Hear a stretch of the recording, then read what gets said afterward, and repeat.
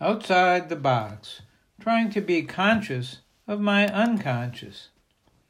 Today's topic is everyday bias. We all have bias.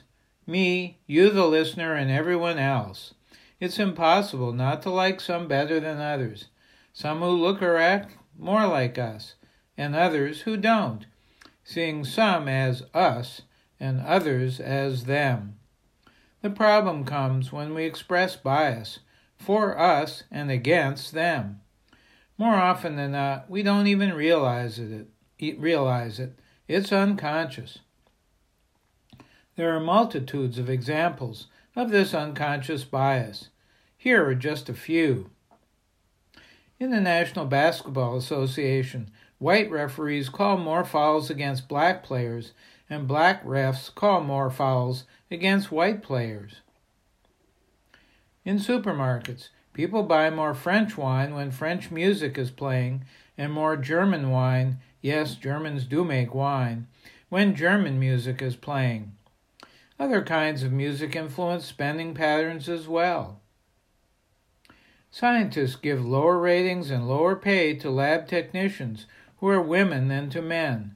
Women were only 63% as likely as men to get federal government research grants. Similarly, women were underrated by men and sometimes by other women in many performance and leadership situations, strictly because of their gender. Doctors treat patients who they see as overweight differently from others.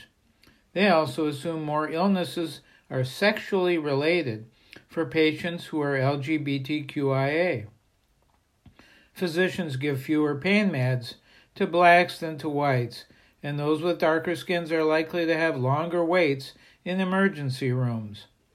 The medical establishment often discriminates, most likely unintentionally, based on gender, sexual orientation, economic status, such as if they have insurance or not, size and weight, immigration status, and in other ways.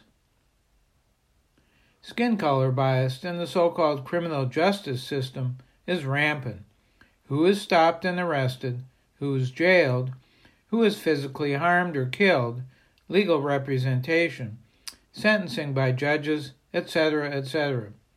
And this within a system that's supposedly colorblind.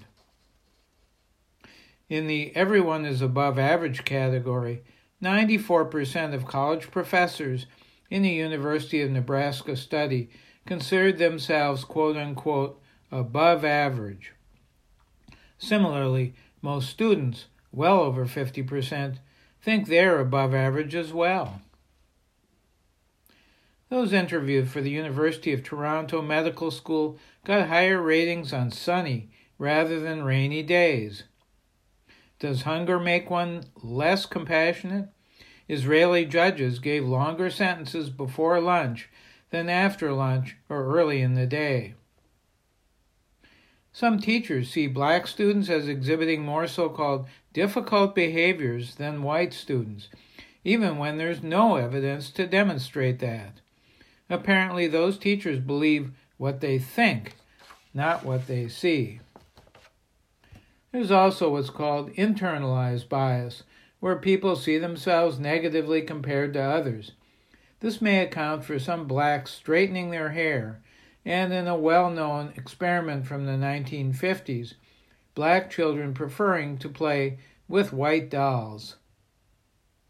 Finally, although I have never celebrated Christmas in my life, every December at least a few people wish me a Merry Christmas, assuming, I guess, that, like them, I must be a Christian. If you're a Christian, this may not seem like a big deal to you, but it bothers me a lot. Expressions of unconscious bias, sometimes described as microaggressions, are hurtful, whether intentional or not. That's why we need to recognize, confront, and, when possible, eliminate unconscious bias from our minds and actions. If anyone told you they were not biased, would you believe them? What are some of your biases, both conscious and unconscious?